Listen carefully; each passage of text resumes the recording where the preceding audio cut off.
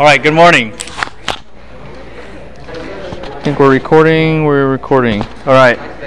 So, a couple of announcements for you, because I know it was really confusing which SPP was due on Tuesday technically, but have it ready for today. It was number 4.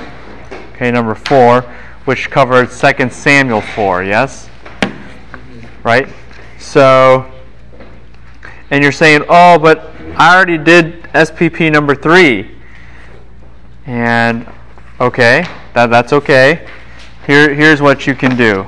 We'll do a swap system so that if you did SPP number 3, right, because you thought that would be logically the next one that was due, then I'll accept it, and you can drop one. Does that make sense? So you're like, but I did 3 and 4. That's okay, then you can drop 5. Does that make sense?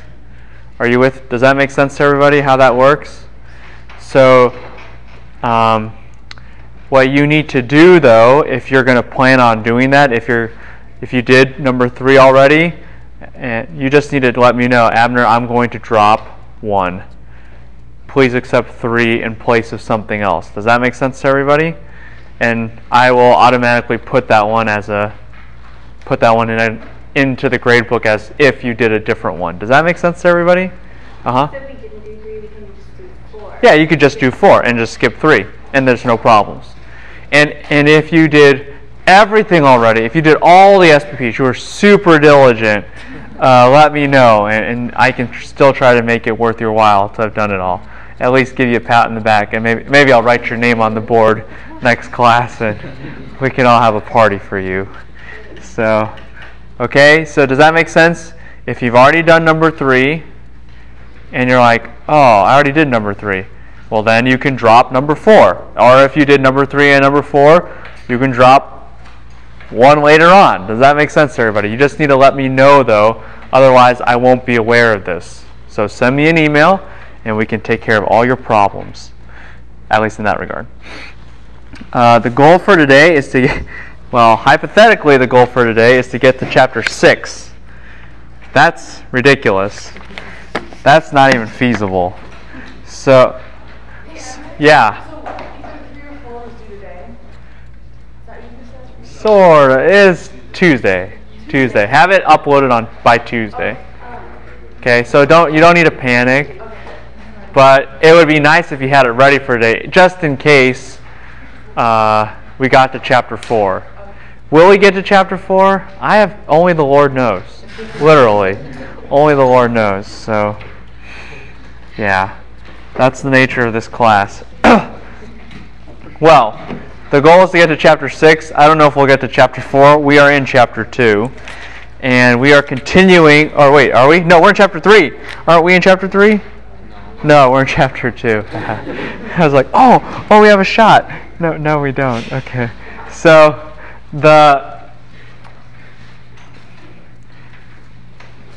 where we are right now, and I'll give a little bit of review, and then we're going to move forward, is, remember, we're in that military section. We're in the military section, military proof.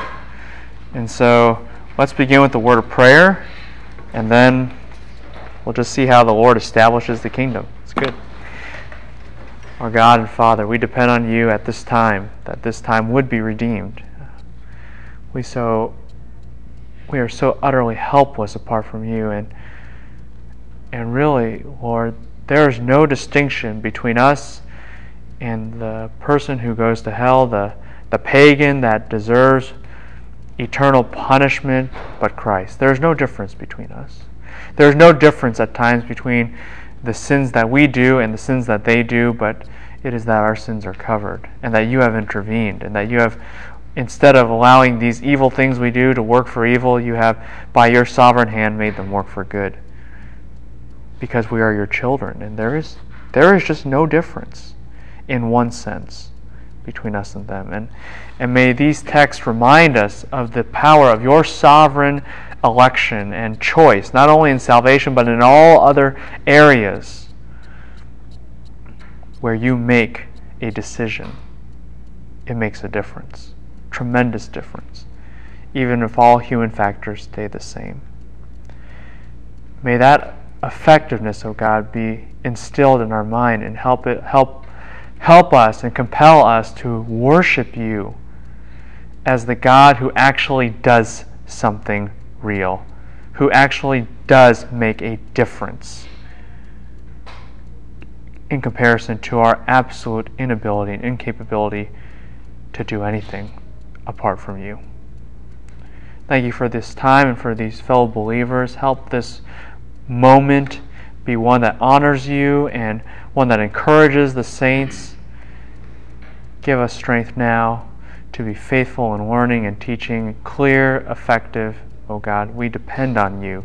So be honored at this time. In your name we pray. Amen. By way of review, some points of review, I guess, to bring to your attention, just because I was trying to hurry. Yes, see, this is what happens. I try to hurry, and then I realize I missed something important, so I have to go back. So there's no use in hurrying. You just might as well cover the thing, and then go systematically through. But we're gonna go back a little bit to the beginning of chapter 2, I think. Yep. And it's actually verse 2, and somebody had already mentioned it. I think it might have been Kyle or somebody, but just mentioned, hey, look, girls. That's what I heard in the audience here. It was just like the word girls, just gals technically. And why are girls so important? I mean, don't give me other answers. Just give me what I'm looking for. What does it pertain to? The 3 G's, which are girl, gal. Oh, that was much better response time than last time, but still pretty slow. So, girls, gals, giddy up. Are girls, gold, giddy up. Somebody said girls, gals, giddy up. Hey, don't do that. It's gold. Gold is key. Girls, gold, giddy up. Yeah, girls, gals, giddy up. I'm like, girls and gals are the same thing. That was my original point. That was more of a chant. Girls, gals, giddy up. All right. Yeah, that's a good way to remember, but you got to remember the gold in there somehow too. But I mean, this is the problem, and you already start to see it. God tells David to go up to Hebron, and he brings these wives with him. And you just start to see, on one hand, politically, it looks like he's strong. He has this house, the house of David, and it's starting to build and become bigger and more significant and substantial. But at the same time, if you have read the 3G rule, this is the thorn that will kill David. Almost literally. So that's something to keep in mind. Overall, this section that we're in is dealing with David's military prowess. It is dealing with his ability to attack and defend and conquer. That was always the question Israel had when they got a king in the first place, and that's what will get a nation's attention anyway. God is trying to show definitively that David is the way redemptive history is moving. He's the guy you put your money on, so to speak. And because of that, God is driven to demonstrate that he favors David, and the clearest way to do that is through military action. So that's what we're going to see. And that's what the rest of chapter 2 is about, military power. So we were talking about the battle to kind of end all battles, I guess you could say, the major battle, and that was over what region of land? Anyone remember? Yeah, CBP, Central Benjamin Plateau. It's like this diamond region, and Abner has stationed Ishbosheth in Machanaim, okay? And he goes west all the way to Gibeon, which is on the western spur of the CBP, of the Central Benjamin Plateau. And the reason he's doing this, as we said before, was twofold. First, if you conquer CBP, what do you have? The nation. It's the conduit. You have the nation. So his strategy is, I'm going to secure the entire nation. I've got to get this piece of land. Otherwise, and if I do, I win the whole nation. But secondly, who lives in Benjamin? The Benjaminites. The home territory of Saul. So I need to capture a homeland because that's my homeland. And if I don't capture homeland, I have no home. And then, obviously, I have no place to rule. So there's a twofold purpose behind this. So Joab, meets our friend Abner at the pools around Gibeon. And Abner suggests what? Let's hold a fight. Let's fight. And let's have the young men arise. And young men in military terminology, in a military context, refers to those who have experience and are at the height of their skills and abilities to kill each other. And so let's get heroes to come up, and Joab says, yeah, let the young men arise. Let's go. Let's have at this. So how many do they count? How many people do they have? 12 each. Why? 12 tribes of Israel. The whole thing is supposed to be a symbolic contest to say whoever wins this battle, whoever wins this duel of 12 pairs, they win the kingdom. Does that make sense, everybody? You see what they're doing. Everyone, in other words, make no mistake, all that I've talked to you about, the geography and all this kind of stuff, if you haven't believed it up to this point, it's real. This was the battle that was supposed to settle who owned Israel. Are you with me? That's why they chose 12 people. But what happens? What happens?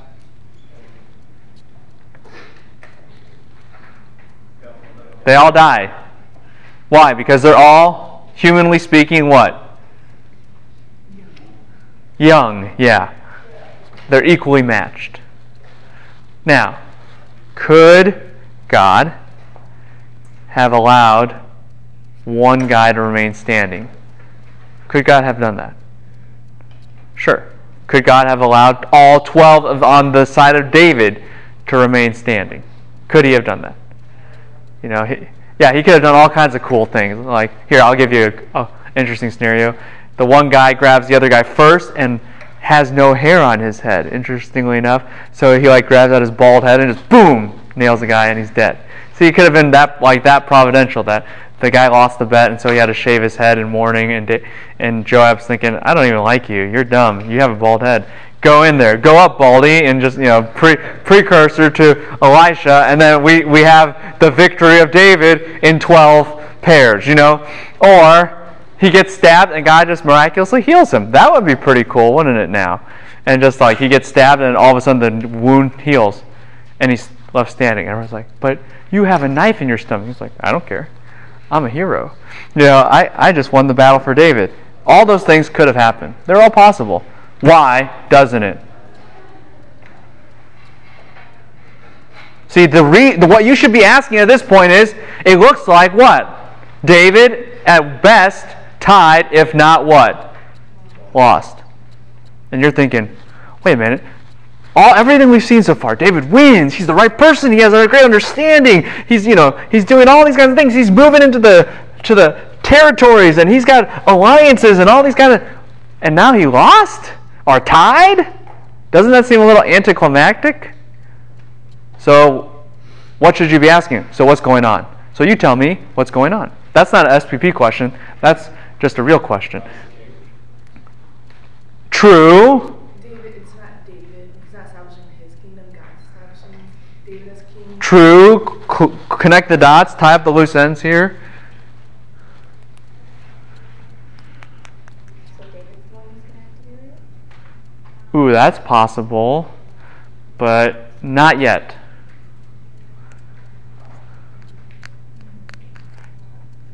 Think. What do the nations need to see? And why is this important?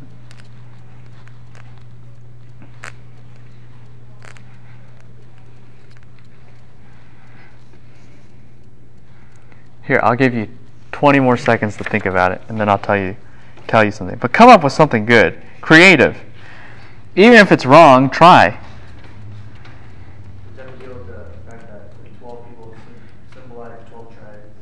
Nope, but that was a good guess. See, do stuff like that.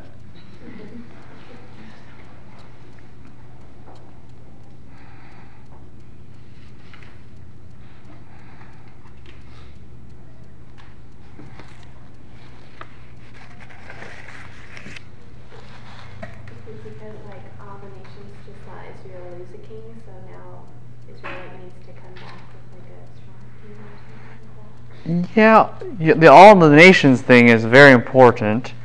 Even Israel is very important in looking at something. Well, is it like if one won, the nation was split? Then it's like, oh, David won and not Abner. So then, like the armies that followed Abner, they're like, oh, now we're like under David, they're like oppressed, kind of, or they don't see David as a true king. That is partially true.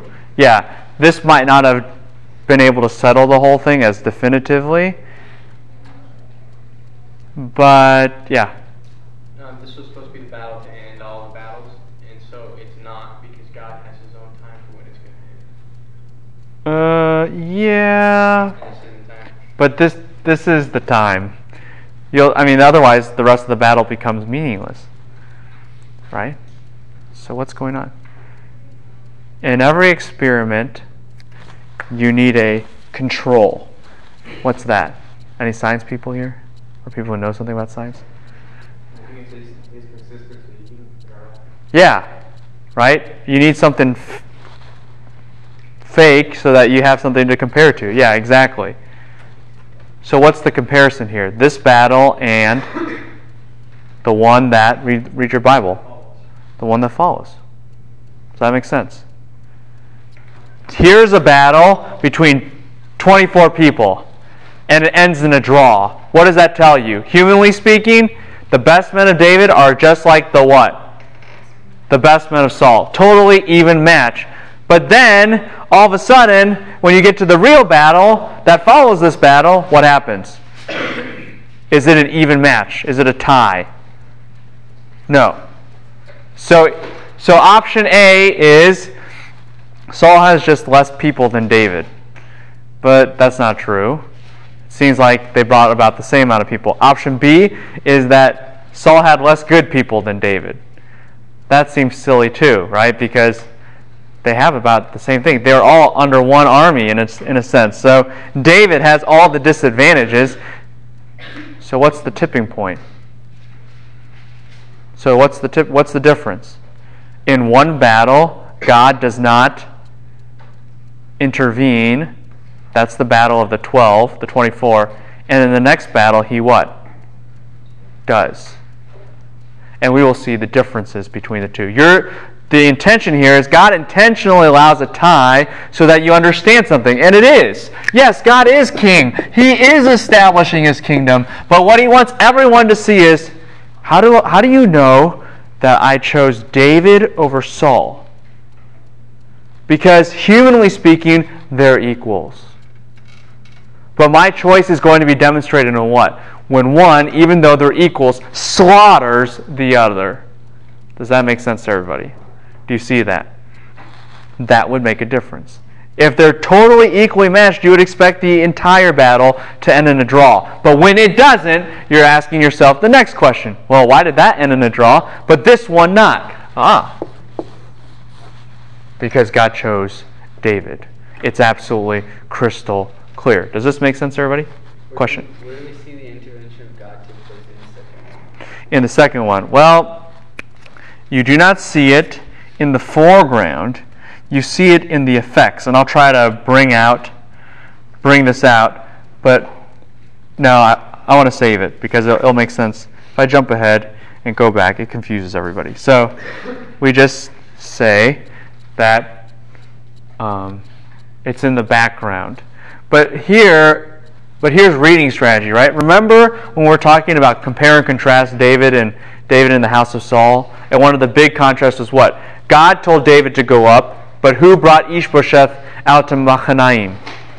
Abner. Remember that? That was the major difference. God says do this, Abner says do this. So the contrast is going to be between who? Not David and Saul, but what? God versus Abner. That's the major contrast. And if you read that major contrast through, then you have to say, okay, here, that's weird. God and Abner seem to tie. But then in the next battle, what do you say? Oh no, God slaughters Abner. And you also start to see, jumping ahead to the next page, why the battle starts to zoom in on Abner and Asahel. Does that make sense to everybody? Like, what's up with that? Why focus on those two people? Why not Joab versus somebody else or something? Because God wants to exploit something. God wants to exploit something. But before we get there, so flip back to the normal page, other page you were on. Verse 17, this contest ended in a tie. And instead of saying, hey, well, I guess we should just go home now and maybe fight this another day, like, what's a good day for you? They don't do that. They instead say, it's a tie, let's kill each other. And so the battle ignites across all fronts. In verse 17, the battle was incredibly difficult, was incredibly severe. And here's the interesting thing. And Abner and the men of Israel were what? Beaten. Right? Now here's something interesting. The word beaten doesn't just mean like, oh, you beat me in a battle. What is it? What's the other use of beat? That's what we're talking about. Nagaf. They were like pounded, physically pounded, and also metaphorically beaten thereby, right? I mean, that's clear. But we're beaten. We're beaten by whom? Is that what the text says? Yeah, it was before the servants of David. They're beaten by God. Do you see that? It's in the background. You don't see it, but okay, people who know English, that should be all of you here. How could you have worded this differently to make it active? So-and-so beat so-and-so. Does that make sense?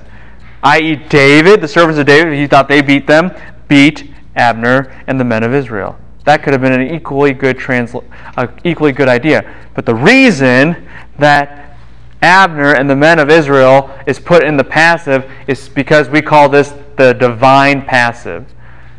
The divine passive. Why? Because God did it, not David. It doesn't even say that they were beaten by David. It just says they were beaten before David. So here are David and his men running in battle, and maybe they're like, hacking around and stuff, and then all of a sudden, or David's men running around hacking around, and they just lost. And you say, oh, but they did it. Well, that's not what the text says. The text says that they were beaten in front of them, and they lose. It's in the background. God had a hand in this. He has a clear victory because of God. That's the thesis statement. How do we know? Next page. Next page. Three brothers. Nothing really to do in. Okay. One overall point in context and overview that you should write down. Okay, you know the story, so I don't need to explain all that happens. But here's what happens. Historically, politically, and thereby theologically. Why does the story focus on Abner? Why does it do all these things? Because it's trying to make a point. God is for Israel. Abner's the only one that's defending Saul. There's no contest. That's number one. There is no contest between the two. Abner is incredibly weak. And on top of that, Abner's weakness will provide an additional vulnerability for the house of Saul, militarily speaking. Even your strongest asset, Saul, even the one, it's Abner versus God. Even Abner, he's the best thing you got, Saul. He is actually your weak spot. He's your weak link. Does that make sense to everybody? That's what the narrator is trying to make you see. Abner is a liability. He's not a help. He's a liability. How do we know this? So we got the trio. Joab, Abishai, and Asahel. And Asahel is really fast. Does anyone know what Asahel means? It's okay. It's not like terrible if you don't know. But God made. God made. Implied what? Him. And the irony is what? God did make him. God made him like what? Very fast. Right? This is a speed demon. He'd win the 100-meter dash. Swift-footed as one of the gazelles. God made him fast, and God made him also to exploit thereby the vulnerability. How does he do this? Asahel chases Abner. Why does Asahel chase Abner? Just from a military standpoint, why? Say it again. Kill the leader, and then what? What happens if you kill the leader? It's all bets are off, right? Everything's done. Basically, this is the strategic strike attack. If you can do the decapitation of the leader, everything's over. Very, very simple, surgical, precise strike. Let's just get this thing over with, right? So Asahel's very smart. He's going after Abner, and the purpose is clear. And Asahel, maybe he's thinking, God made me for the purpose of killing Abner. No, but it was a good try, and there's an ironic twist here. So Abner looks around and says, "Is that you, Asahel?" And he says, "Of course it is." And what does Abner try to do? Twice.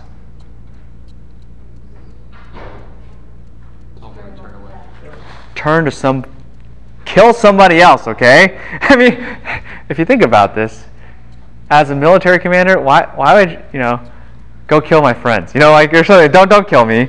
It almost appears selfish, and I don't even know if Asahel realizes this, but you should realize this if you're a good reader. What happens now? What happens now? Why? This is so providential. I mean, in this forest of or in the plain of battle, that Asahel spots Abner, chases him down. Because, okay, situation 1, Asahel kills Abner. What happens? Outcome. What's the outcome? David wins. I think Abner is very smart, because Asahel doesn't turn to the right or left. He doesn't try to take any hold of the young men for spoil. And so Abner repeats again, turn aside, but what's the difference now? How then, if I strike you to the ground, what happens? How can I what? How can I face Joab? Now it's going to turn into a what? Personal vendetta. So if Asahel wins, David wins. But if Asahel loses, what happens? Personal vendetta, which will produce what? A death threat against who? Abner. And so Abner still dies, and what happens? David wins. Do you see how that works? Abner, in his position, is now the greatest liability for the house of Saul. You put all your eggs in one basket, and the one guy who you depend on fails you, what happens? You fail, right? You put all... Basically, this was a huge gamble. The house of Saul gambles everything on Abner, and then Asahel... It's like chess, right? Think about this. They put everything on this one piece. It goes forward, and no matter which way it moves, it loses now. Do you see why what God has done? And all God had to do was make the one that God made for the task, Asahel. God made this one, push him forward, and force the issue. This is a lose-lose. Does everyone understand what's going on here? Does this make sense to everybody? Asahel has forced a lose-lose situation on Abner. If Asahel wins, David wins. If Asahel loses, David still can win. Which one is a less certain win? Number 2, right? But Abner doesn't say, hey, let's just duke it out anyway. Right? Abner says what? Get away from me. Right? Because what does Abner want? Option 3. Asahel neither wins nor loses, because Asahel what? Runs away. Do you see? Abner gets it. Abner knows, if we continue like this, there's no way that the house of Saul will survive. I am now the liability. Does that make sense to everybody? Do you understand why we have vice presidents in the United States of America and all these other things? Is because if you put everything in one person and he dies, it's over. Right? You cannot do that. You cannot just leave it up to one person. That's what happens to sometimes a mega church. You know what I mean? The big honcho pastor dies, and the mega church just falls apart. Why? Because everyone put their stock in the one guy. Abner knows that. And he says, God did this. We're in trouble. Asahel is persistent, and then Abner tries to form option 4, which is Asahel neither wins nor loses because, why? Abner tries to stick out the blunt end of the spear to do what? Maybe knock the wind out of him, right? If I can knock him out, then I could get away, and I can forge my own way of option 3 or 4. Does that make sense? I can knock Asahel out. Asahel won't leave me, but at least I can get away, and then I can avoid these 2 options. But what happens? Now think about this. Is Abner pretty skilled as a military commander, as a military fighter? Of course he is. Does he know how to do that? Does he know how to do that maneuver? Of course he does. So what happens here? Does he complete the maneuver? No, what happens? Asahel dies. Why? God made him for it. God killed him on purpose. He unpurposely allowed Abner for that one moment to fail in his skill. A skill that he had practiced perhaps 1,000 times in battle. A skill that he was perfectly calm, right? They're just both running, and Abner's like trying to figure, it's not like Abner's in panic. Abner knows what's going on. And yet he makes a critical mistake at the last minute. Why? Because God wants David to win. And so he doesn't let Abner get away with forging the options that would get Abner out of the situation. Does this make sense to everybody? God doesn't let it happen. The servants of Saul were beaten. Who beat them? God. Asahel dies. Why? Because God made it so. Do you see the play on words? Do you see the play on the name? You're like, oh, dude, does God play on names all the time, right? Remember Nabal, fool man? Remember that? And, Obadiah, servant of the Lord. Isaiah, God saves. That's the theme of the book. All these kinds of things. Abraham, father of many nations. Of course God does all things. There are no mistakes here. There are no mistakes. So, now, God immediately allows Asahel to die, launching option number 2, which is now that the terrible 2 brothers that are left, Joab and Abishai, now what do they have? Personal vendetta, right? Personal vendetta. And that kind of goes into what Kim was saying.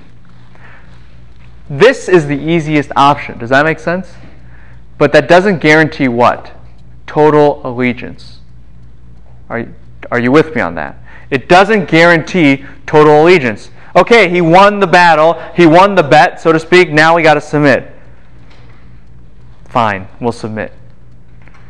But it doesn't show exhaustive military victory, and it doesn't show why everyone is going to, in the end, follow David, as much as say every opposition is wiped out, so that all that are left are what?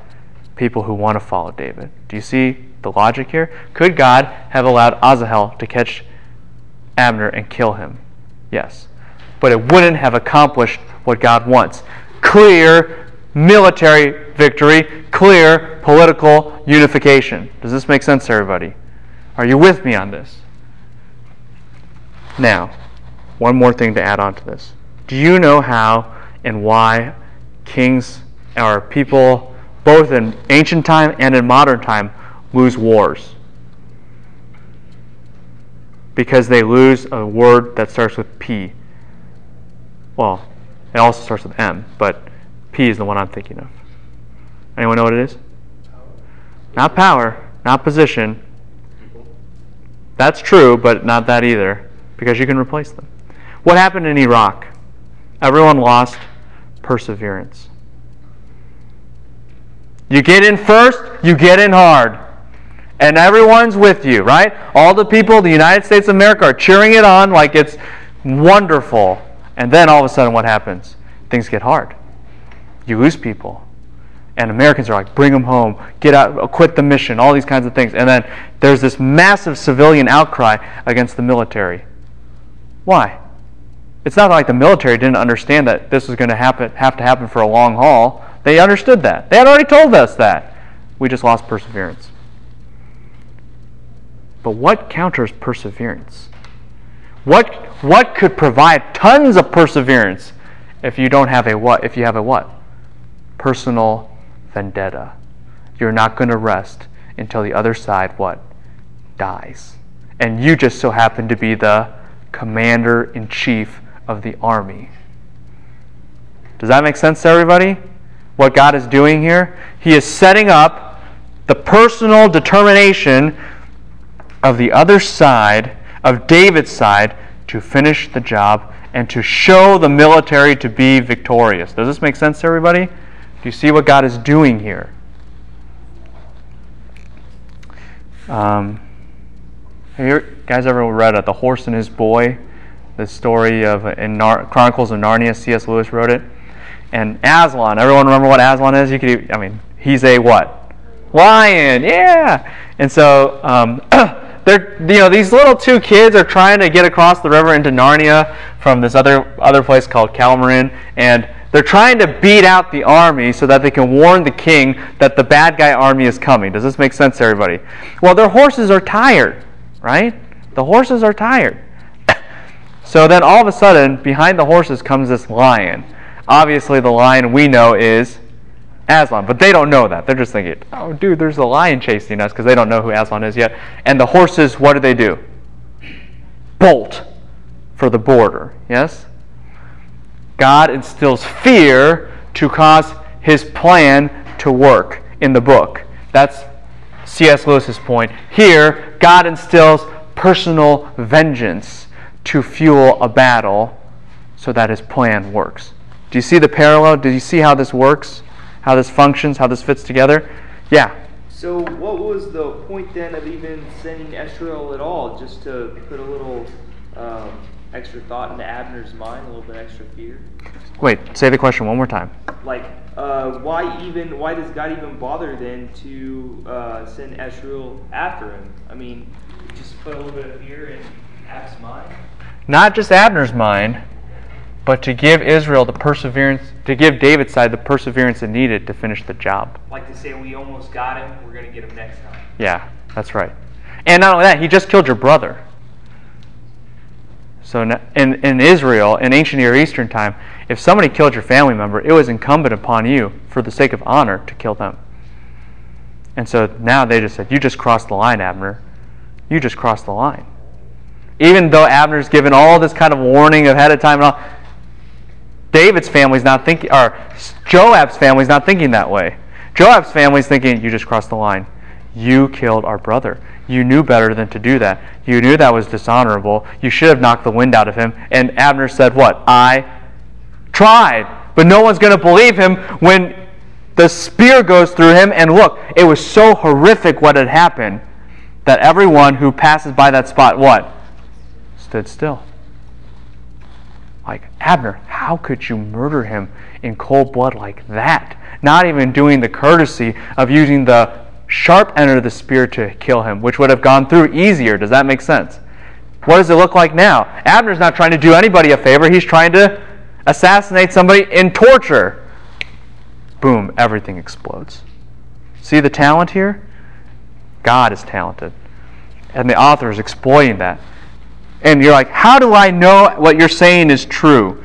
Look at what Joab says. Okay, Abner is running. Guess what direction Abner's running in? Toward the east. You can get that because of the location of Giah. Everyone see that? It's in verse 24. Everyone see that? They came from the hill of Ammah, which is in front of Giah. Everyone see that? Verse 24. He's running east. Why is he running east? If you remember how CBP is laid out. Why is he running this way? He's running back. He's going back to Mahanaim. He's like, I'm out of here, man. If I stay, why wouldn't he run west? Because that would be stupid. He'd be running toward the Philistines. Like why would you ever want to do that? So he runs east back home. You see that? And the further east he gets, the more into the tribe of Benjamin he gets. So he's got family that can protect him. Do you see what Abner's strategy is? He knows what's happened. He knows what it looks like. He knows he's in trouble. Everyone's pursuing him, and at this precise moment, Abner calls out from the hill and says, "Tell your people to turn back." And Joab says, "As God lives, if you had not spoken, what would have happened? I would have killed everybody until the day dawned." Personal vendetta? Yeah. Right? If you hadn't spoken, if I hadn't listened to you and gotten sense into my mind about what was happening and I was going to eradicate the tribe of Benjamin, yeah, I probably would have killed everybody. I would have sent the troops over and over and over again until the day dawned. I would have killed you through the night. I would have not stopped. Do you see? Mission accomplished. Mission accomplished. Do you see that in the text? Are you with me on this? And you say, man, this is all really graphic and it's terrible and there's tragedy. I understand that. And it's all true. It is all true. And you can't ignore it. And I don't want to just play it off like it's fun but God has an agenda. Right? God has an agenda. He needs to make something crystal clear. He needs to establish a kingdom the way He wants it to be established. And He has to do it with absolute, perfect clarity. So this is what He does. And there's no question now who has the upper hand. Even their strength has now become a weakness and has instilled a personal vendetta. And the military might is now out of control of David. Some questions? Yes, sir. So what did Abner tell Joab that made him turn back? Or what clicked in Joab's mind? Shall the sword devour forever? Do you not know that it will be bitter in the end? Brother killing brother. This is a civil war, right? And Benjamin has experienced the civil war before. In fact, if you study history of ancient Israel, this is called the second Benjaminite civil war, which implies what? There was a first one, yes. And there was a first one, and only 400 people survived. What's the bitter end that Abner's talking about? Will you really eradicate an entire tribe from Israel over your personal vendetta? Will you kill everybody like you did before? But you said the mission was accomplished, but it's not yet. Oh, mission accomplished in this. Getting the ball rolling, getting the explosion started. Oh, Joab's going to finish this. Joab's going to finish this. And God's going to ordain the timing for which it will be finished.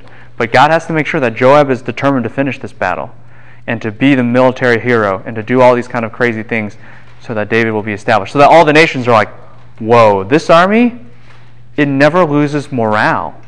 It never stops until the job is done. I don't think we want to fight this army in battle. Do you see what I mean? Yeah. There's another question somewhere?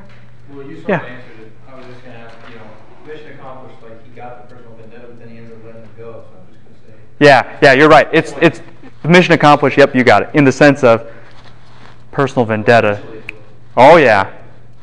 And when you see how it's done, you'll be like, that is just, it's sad. Don't get me wrong.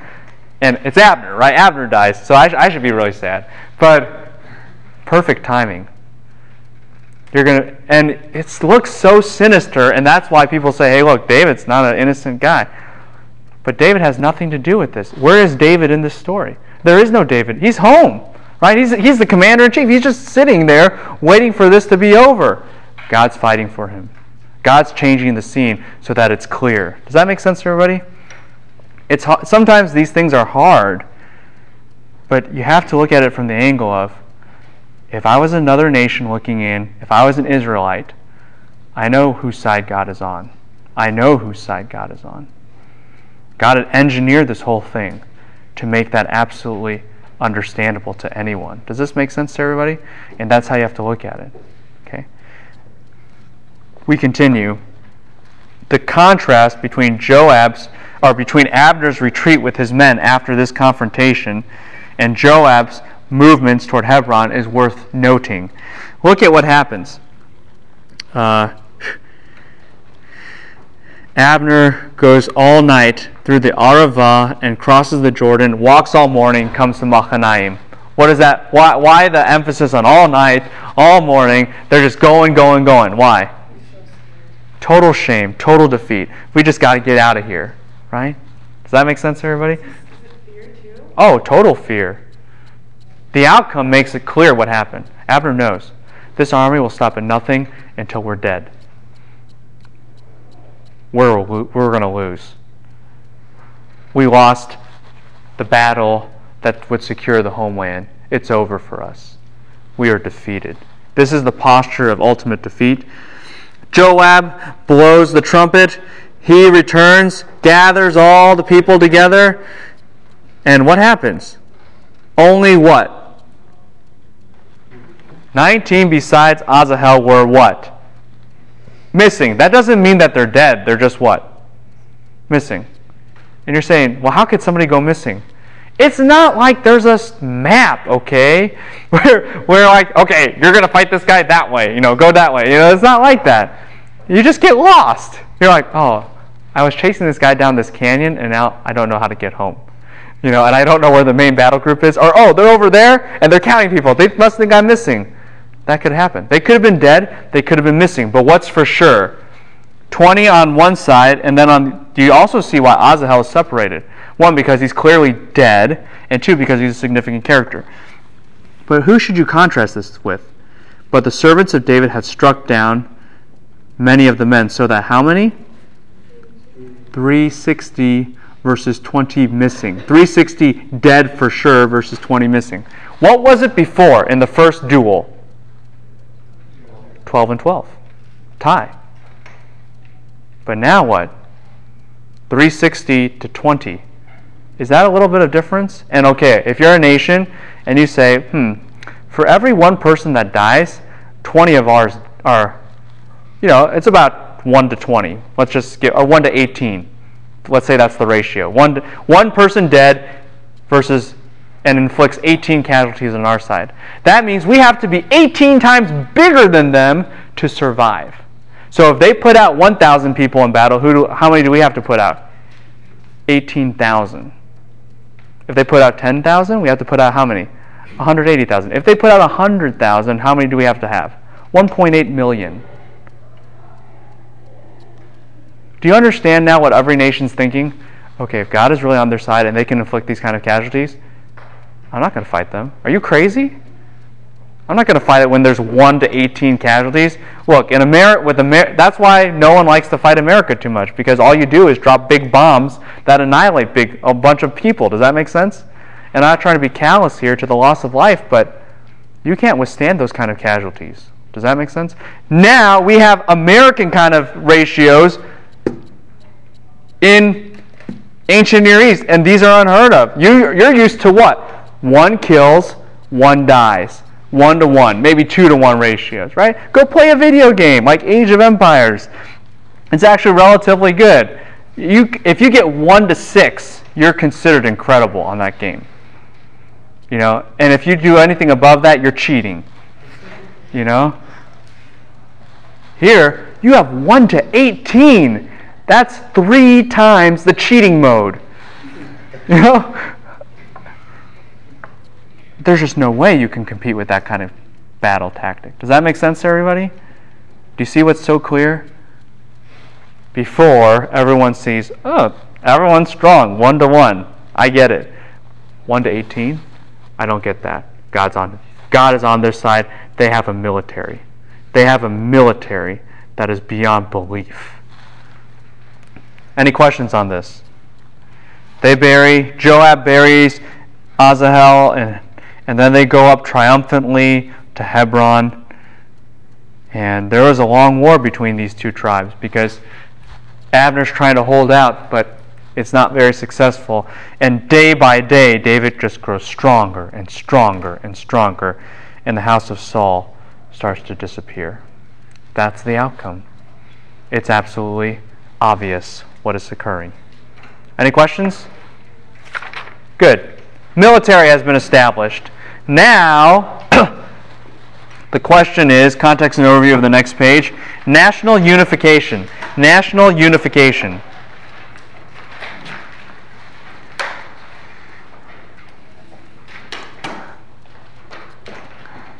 You really need to understand that what makes a true king of Israel, is that he can unify all of Israel. Even in Saul's day, Israel wasn't totally behind Saul.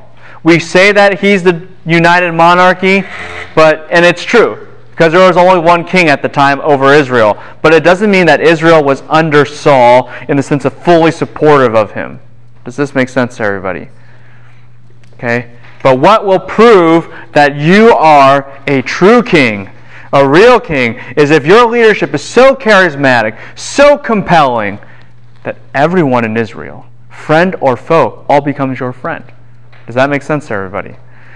You might not have agreed with Obama's policy, but did you see in the campaign? I was in Israel when he campaigned. In Israel, I was kind of uncertain about him, but if you talk to the young people in Israel, they loved the guy. They thought he was awesome. And the Arabs loved him, and the Europeans loved him, and a lot of Americans loved him, right? Did you see how they just all came toward him, right? You never saw such enthusiasm before, right?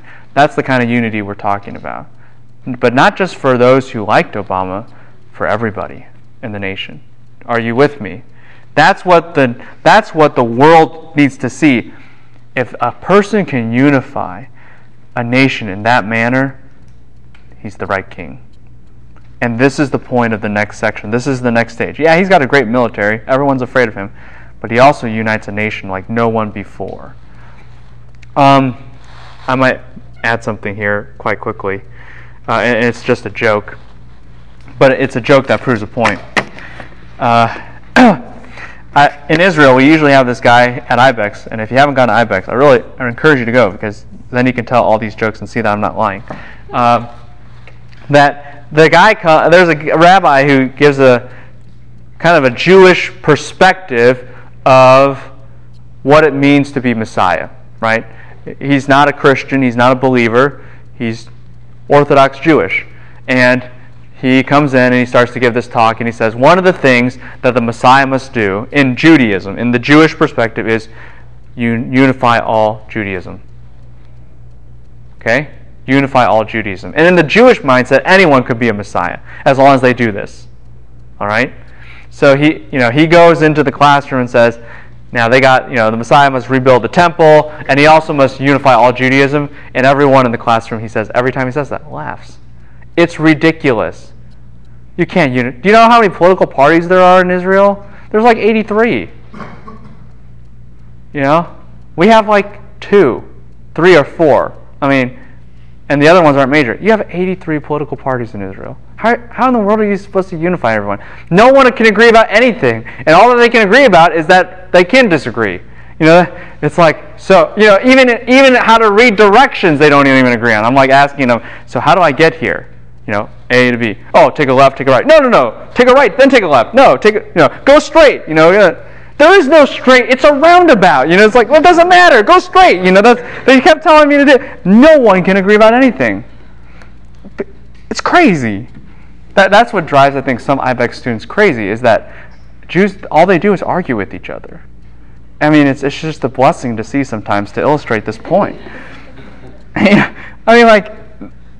The most sane place was the United States Embassy, and even that was crazy because no Jew could agree on what directions to follow to get in line for it was just crazy. And you just love these people because of this, but it illustrates a point. If you're going to unify the hearts of these people, you got to be pretty good, don't you? They're all united in the hatred of if I asked 10 Jews, name your best political candidate, they would give 12 answers, right? Because one would change their mind, and then another one would disagree and name another person. And then by the end, no one had the original candidate that they already had. But if I said, who do you hate? The current government. Who's in the current government? All 12 candidates. It's just, this is the way they think, and they're not afraid to say it. It's a good thing. It was interesting preaching Romans 13 to them because it really communicated what it means to submit to your government. This is hard. If you can unite the Jewish people, you got to be pretty charismatic. Not the theological kind, the leadership kind. Does this make sense to everybody? It's true. So let's talk about national unification. Oh, but first we have an interlude, as I call it, the Davidic House Part 1. Cross-reference verse 2 of chapter 2 earlier here. But sons were born to David at Hebron. This is kind of like a check. And we see that, oh, maybe this is a way of telling us that David's house strengthened. He has all these wives and all these kids. Yeah, from a secular point of view, that would be true. But what are you thinking right now? 3 G's. And who do we have born in this first set? Amnon. Amnon is later killed. By who? Anyone know? Amnon, first of all, he rapes his sister. That's what you should know, right? Everyone remember that? This birth is not a good one. Chileab means weak. He probably died because he got sick. That's my guess. I'll support it later, but you'll get the picture. And the third one, isn't this interesting? Who's this guy? Who's the third one? Absalom. What is Absalom famous for doing? You guys know this. Yeah, a coup, right? A revolt. Yeah, for his hair. Yeah, he's got great. Well, it technically says his head gets stuck in the tree. But for fun, we can say his hair got him there too. Josephus seems to indicate as such. But, Absalom. Do you see the problems that are starting to arise? You multiply girls, oh yeah, it looks good, until what? All the sin is exposed, and this turns into one chaos, and Absalom tries to kill you. Oh, it looks good. But big problems are coming. Trust me. Big problems are coming. You should have spotted them a mile away. And you'll spot some more as we get into this next part. The way we are going to see how David politically unites is 2 ways. First, because one side will collapse.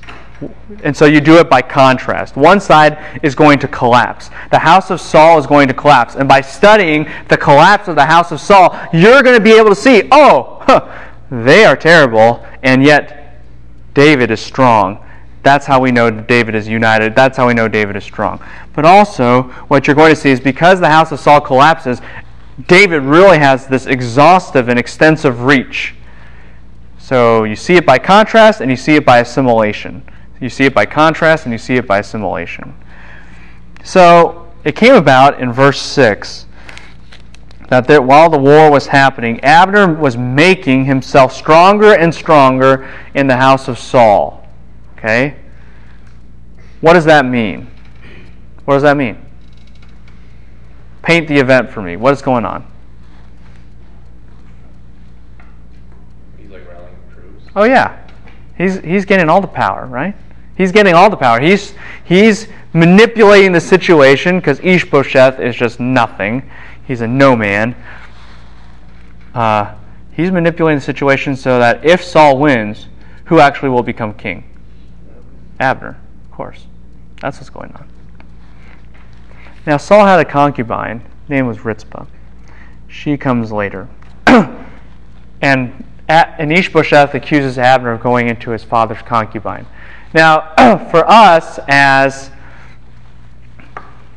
modern-day Americans, this doesn't really make a lot of sense. I mean, yes, it was wrong for him if he did to sleep with that concubine. There was a sin, but why should Ishbosheth get so mad about it? Anyone have a solution for me? Yeah. Isn't it when you sleep with somebody, so you're assuming their control? Yes, exactly. That's why in the Old Testament, for example, in Genesis, Reuben goes into his father's concubine. Why? To say, I'm going to be the next dad. I'm going to be the next father in charge. Does this make sense to everybody? Same thing here. The assertion is, you've gone into Saul's concubine. You're saying you're the next Saul. You're the next king. Does that make sense to everybody? That is why, even the whole description, Saul has a concubine. Her name was Rizpah. This was her lineage. That's why the text gives us all the background. It's not just any concubine, it's the royal one. By the way,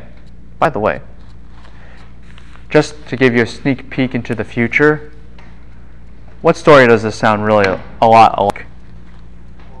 Absalom going into David's concubine. Is there any accident by putting Absalom's name at this point of the text, right above this situation with the concubine? No, there is no accident. It's totally intentional. To show you what?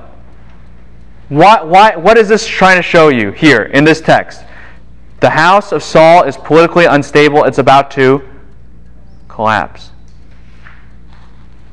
And then when you get to David's house later on, and Absalom's there sleeping with the concubine, what should you think? This is just like whose house? Saul's house. David's house is unstable, and it's about to collapse. And that, on a big picture level, shows you something. Is David's house just like Saul's house? Yeah. In a lot of ways, they're not different. What's the difference? What's the difference between David and Saul? Just like we saw in the battle before. What's the difference? God. God's choice. God's determination. That's the difference. And the faster David understands that, and the more thorough he understands that, the better he will, and the better you will understand this book. Remember how I kind of said you need this divine Messiah to come in? Remember that? This book will teach you that. This book will show you that. Do you start to see that already? David, as a human, can't do the job. He can't accomplish anything. He's no better than just another good kind of guy at fighting and at leadership and all these kinds of things. That's not what tips the scales. God does. You start to see that, and I'm going to try to help you see that more and more. But anyway, let's focus on the collapse of the Saulite house, because it's really, really good. What's Abner's response? And what should have been? What should it have been? Or what would you expect it to be?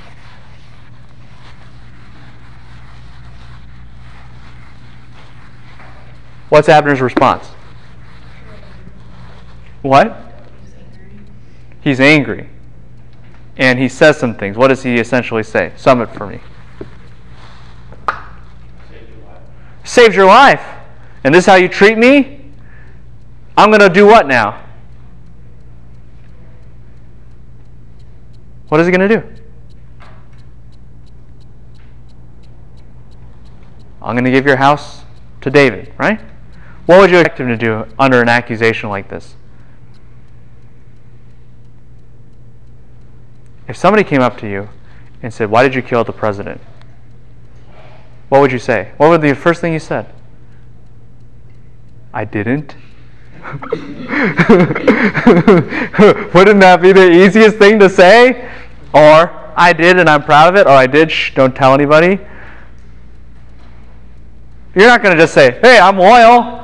I don't care if you're a loyal patriot. Tell me if you did it or not. We don't know if Abner did it or not, right? Maybe Abner did. Maybe he didn't.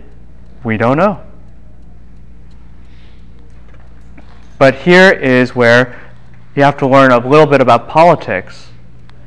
Ishbosheth is a weak and incompetent man. His name means man of shame. Okay? His original name might have been Ishbaal, man of Baal, just a totally decrepit and wicked man. And so,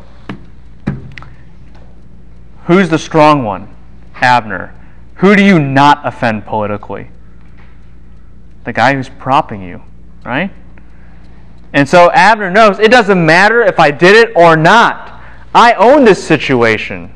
You don't say something like this to me, you're dead. But notice that was the push, because who has control over the Saulite house? Abner. The push for Abner, who's already uniting, whom God has already providentially allowed to unite the entire house of Saul, to bring the house of Saul to David. You see, you could convince everyone on an individual level to follow. Or let's back up. Remember how I said You win a decisive surgical strike against Saul.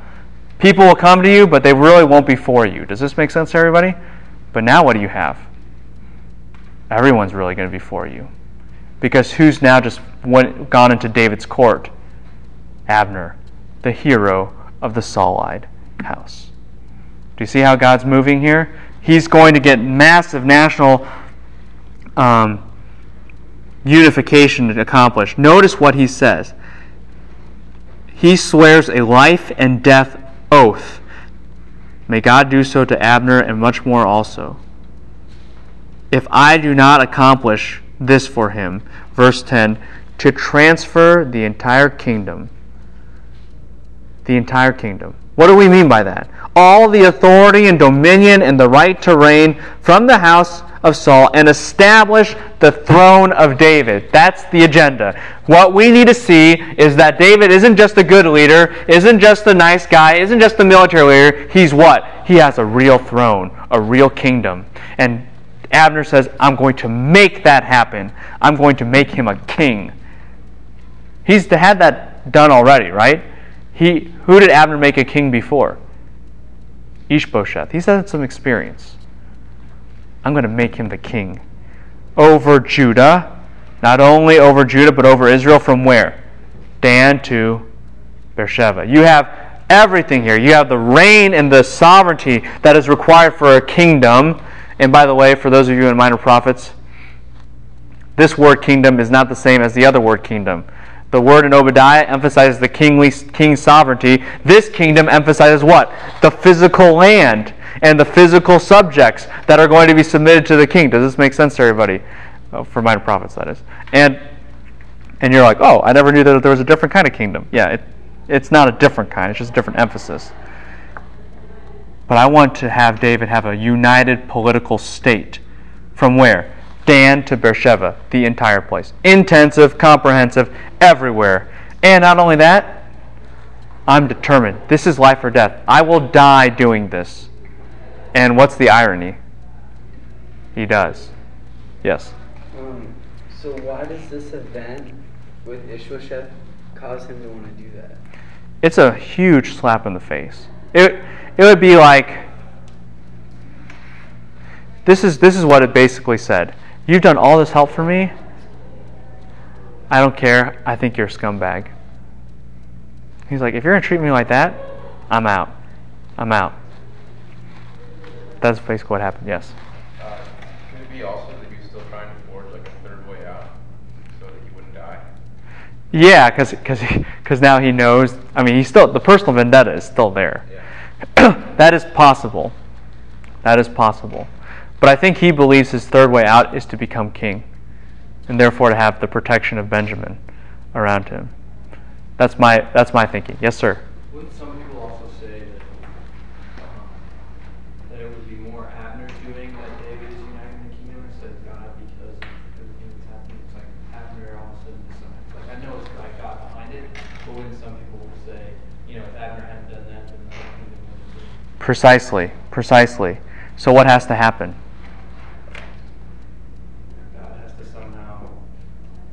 Show himself, right? Right. And who has to get out of the way? Next page. Who gets, 2 pages. Who gets out of the way? Abner. He's assassinated. Remember how I talked about timing? Yeah. Timing. And you hit it on the head. Everyone see where this is going? Abner has to get out of the way, so that it's absolutely clear that it's not just because of political scheming that gets David into the kingdom. It's who? It's God. So that means Abner has to what? It's like Romeo. Abner has to die. He has to die. I don't even know. I just took that off the movie title. Maybe Romeo doesn't die. But Abner has to die. He has to die. There's no choice in this matter. And God will get rid of him. But when you see how he does it, and you see the effects of it, you're going to be like, whoa, this all fits together perfectly. We haven't gotten there yet, but you know what's coming and why it has to come. Very, very good. Ishbosheth doesn't stop David. Notice verse 11. He can no longer answer Abner a word because he was afraid of him. There is no opposition for this. Ishbosheth is just too weak. And so Abner is unhindered in his efforts now. The reason unification can happen is because the other side collapsed. There was no opposition to it. And there was complete affirmation of it as Abner goes to David and says, who is the land? Who owns this land? That's the idea. And obviously Abner's answer is, David owns the land. Make a covenant to me, and I will make sure that I bring all Israel over to you. What does all Israel mean? All of it. Every single last thing. This is a political establishment. Now, two things. What does David request for here? Michal, his wife, who's also whose daughter? Saul's daughter. Two reasons that this is important. First, if Abner can secure Michal, that means basically Abner is what? In control. I know that you're in control and you're serious about this because you can do what I asked you to do. You can do this very hard task. Do you see that? But second, the fact that the text emphasizes, and David emphasizes, Michal's daughter, or as the daughter of Saul rather, shows what? If David claims her, brings her into the royal palace, or into the royal court, his own royal court, what does he now have? What is he now? He's a son of Saul. That means he has the right to the throne. Right? Do you see David's strategy here? Providentially, God had David marry into the house of Saul, so that later David takes the throne over the kingdoms, both by conquest, both by a charismatic personality, and then on top of those two things, by birth, by birthright. Yeah. Does this show anything about David's approach to the throne? Because doesn't God promise him his own throne, a new king? So we see him trying to continue the old throne, essentially. Yeah, this is probably not a continuation of the old throne, but remember, the context is what? National unity. So Benjamin's thinking, we will follow the house of Saul. And what does David say now? I am the house of Saul. I am the real king. And so now it's a massive uniting factor. Does that make sense to everybody? Okay, good job. You guys are thinking well. Next page. So what happens? He earns political unification by birthright. Ishbosheth is still so weak. David says, give me my wife back. And Ishbosheth's like, okay. There's this one, you're like, come on, man, put up a fight. He doesn't. And one commentator suggests this because he recognized that what Saul did to David so many years ago in 1 Samuel 25:44 by giving his wife, David's wife, away to a different man was wrong. Now, all you know from Ishbosheth, that would be totally out of character, right?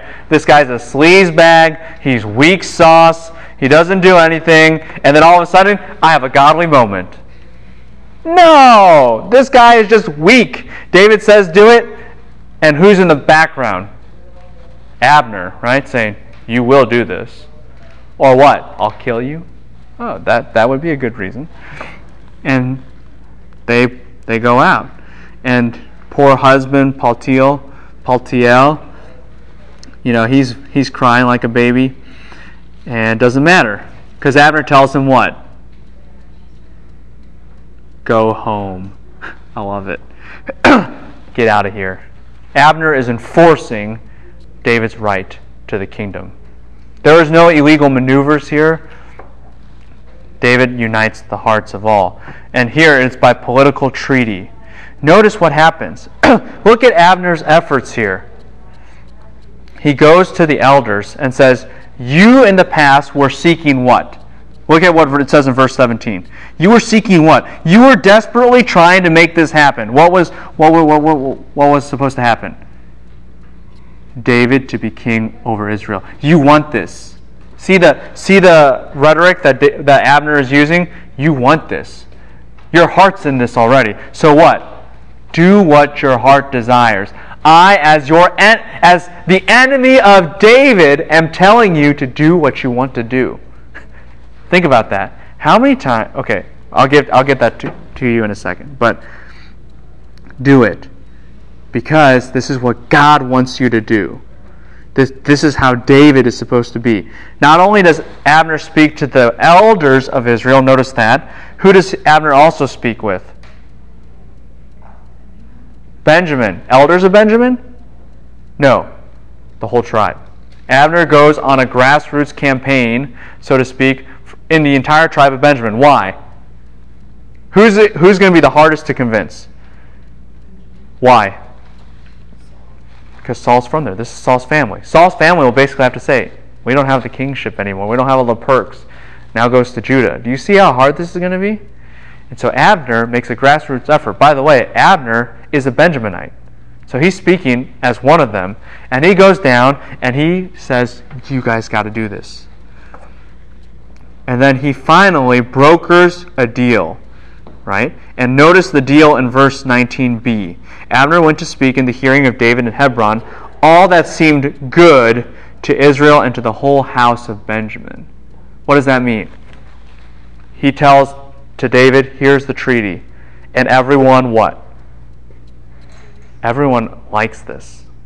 Everyone likes this. Here it is. Here's what unites the entire kingdom. Does that make sense to everybody? And David says, good. Let's have a feast. Let's make this treaty. Let's make this covenant. Let's be the king. He brokers a deal that is actually good. A deal with Benjamin? A deal with not just Benjamin, all of Israel. What kind of deal? We don't know. It's probably just the terms and agreement. You're going to be our king. We want you to be our king, but make sure these things happen. And David says, yeah, no problems. I'll make those things happen. Everyone's happy. But here's what Abner goes out to do. Here was what Abner goes out to do. Let me arise and go gather all Israel to my lord the king, that they may make a covenant with you, and you may be a king over all that your soul desires.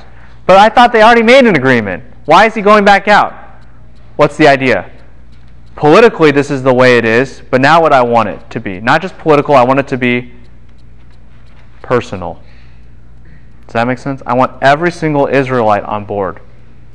And if every single Israelite is on board with David, then David can reign to what? All his soul desires. Does this make sense to everybody? This is a unity that you've never seen before. And here's why the picture is so much more astonishing than I think you ever realize. Presidential election. Right? Let's just put this real simple terms. You have a Democratic candidate and you have a Republican candidate, right? Does one candidate ever say to the other candidate, I like you a lot. You're so much better. I'm a scumbag. I'm nothing. I hate my side. I hate my politics. I hate everything about me. I'm going to go on a campaign for you. I'm going to go, forget about the Republican campaign for me. I'm going to use all that money, all those resources, and I'm going to campaign for you. Vote for my opponent in the next election. Do you ever see that? No. That would make no sense. That guy would get assassinated. You have it here. You have it here. Abner is campaigning for his enemy. Does that tell you how united the situation is? Right? Does that tell you how united the situation is? What's the only thing that could probably destroy the whole campaign that Abner's doing? Is if you what? Tarnish his credibility with all of these actions, like the butt of the spear and the guys. Yeah, you could tarnish his credibility, or you could do one simple, very, very simple thing. Kill him.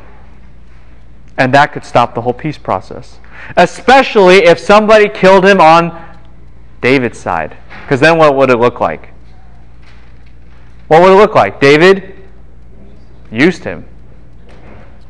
That could totally ruin the entire peace and unification process. Does that make sense to everybody? Well, guess what happens on the next page? That's exactly what happens. But we won't find out until next week how that all works and what all is resulting from there.